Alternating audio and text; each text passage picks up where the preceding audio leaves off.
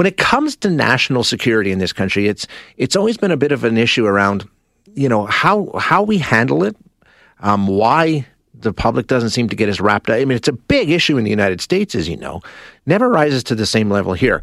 But you know what?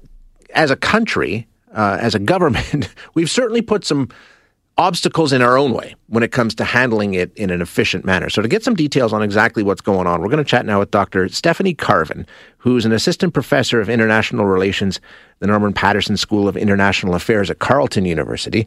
Doctor, thank you so much for your time this morning. I appreciate you joining us. Hey, thanks for having me on. In reading the piece that you worked on and collaborated on, I was kind of surprised to find out that historically this country has really struggled to even come up with a way to have national security issues examined and discussed and debated by officials, because we haven't really come upon a secure way of doing it, right? Yeah, I know. Canada was an exception for basically all the 20th century, in the sense that we never had security cleared members of a legislature looking at the activities of the national security intelligence community. There was an understanding that the minister is responsible for, the RCMP and later CSIS and the Communication Security Establishment. And if there was a problem, the minister should be held to account, but MPs shouldn't actually be able to see the intelligence that is being used to help make decisions. And, this actually made us an exception in most democracies. Every other democracy had some kind of body. So the creation of the National Security Intelligence Committee of Parliamentarians in 2017 was a huge step forward in terms of kind of democratic review of national security in Canada. Okay, so 2017, it looks like we're finally getting our ducks in a row here. But it's not perfect either, right? I mean, there's still some issues that make it still pretty clunky, right? Yeah, that's exactly right. And this is something that Conservatives have, rightly, in my view, criticized the committee for, which is that it is, and this is getting super nerdy, so I'm just going to apologize to all the people out in Alberta at this time in the morning. But I look forward to your tweets later. But what I'm going to say is so it's the National Security and Intelligence Committee of Parliamentarians. It's not a parliamentary committee. Right. Now, that sounds like I'm just playing with words, but actually that means something different. So the committee itself is a committee that is responsible to the executive of the government. It's not responsible to the House. It's a committee that just happens to have MPs on it. It's not a committee from Parliament which is investigating these things. So essentially it answers to and is almost created by the Prime Minister in a lot of respects.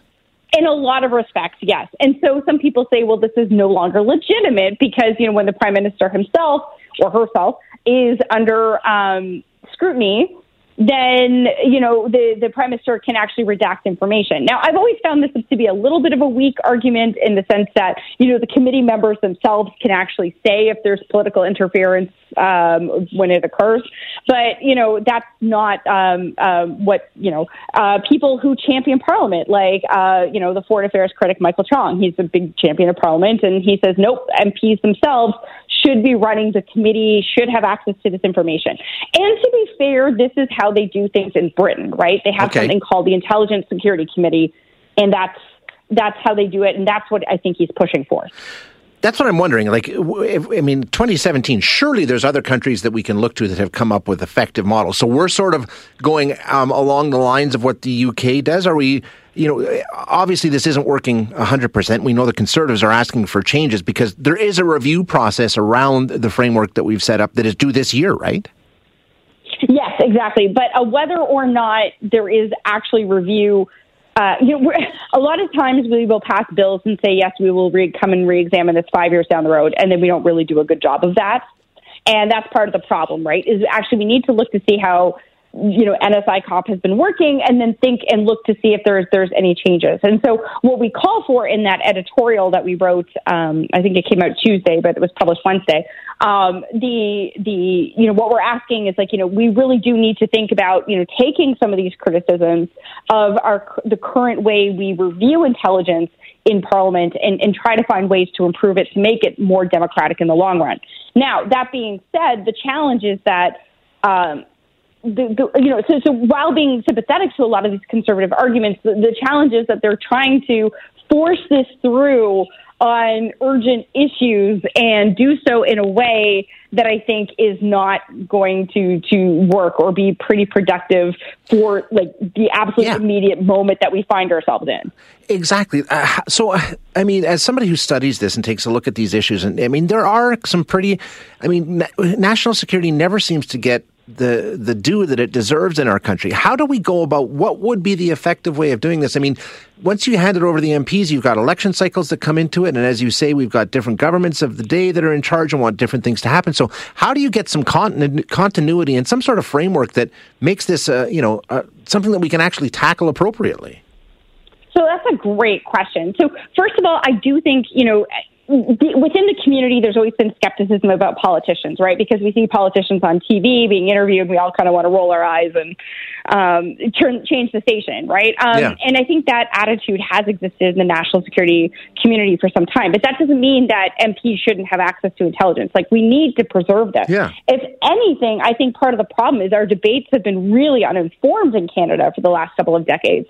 And that my hope is that by having MPs investigate, understand issues, talk to their colleagues, that actually we're going to have much better understanding of foreign affairs and defense in this country. And so MPs will, right now we're looking at a good example. There was a big story yesterday that or Tuesday, sorry, I think that we're going to have this new Indo-Pacific foreign policy that's been costed out at, well over $1 billion, right? And you're asking the government to spend $1 billion on things that are going, in a post-pandemic environment when people are looking for the Canadian economy to recover. So, having MPs who understand why we need to do this, why it's important that, we have a robust presence in the Indo-Pacific, I think is hopefully going to lead to a better discussion of how we actually implement this new Indo-Pacific policy going forward. So that's my hope. I mean, maybe it's a little naive, but, hope springs eternal. Well, Stephanie, it's a chicken or an egg thing. I mean, do MPs not put enough focus on national security and foreign affairs issues because the public doesn't demand they do, or does the public not demand that they do because they don't really know what's going on because it's not something that politicians talk about? I mean, how do we make this be? I mean, we're entering an age where the United States are not going to be what they used to be. And I think that was our reliance in a lot of cases. Well, whatever they do, we'll do. That's changing. I mean, how do we make this something that we're actually grown up enough to handle on our own? You're right.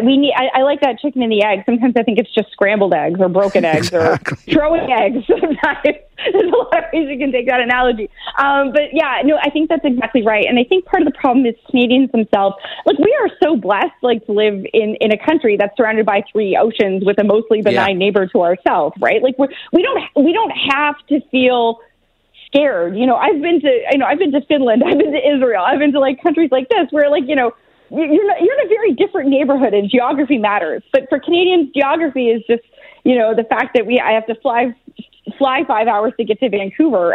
That's kind of our biggest issue. So I think that, as threats are evolving, they're becoming less tied to geography. I mean, we're looking at the idea of foreign interference. We're looking at the idea of state-owned enterprises coming in and kind of skewing the economic landscape. We're looking at cyber threats.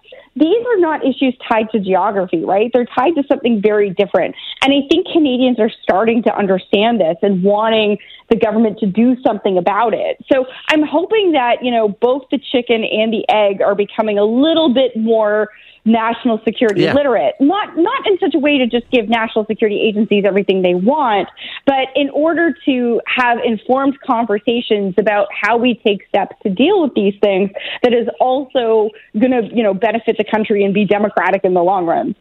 Yeah, it's frustrating at times, Stephanie, but I always enjoy chatting with you about it, and we'll continue to do so down the road. Thanks so much for your time this morning. Appreciate it. Hey, thanks for having me on. You bet. That's Dr. Stephanie Carvin. Dr. Carvin, Assistant Professor of International Relations at the Norman Paterson School of International Affairs at Carleton University.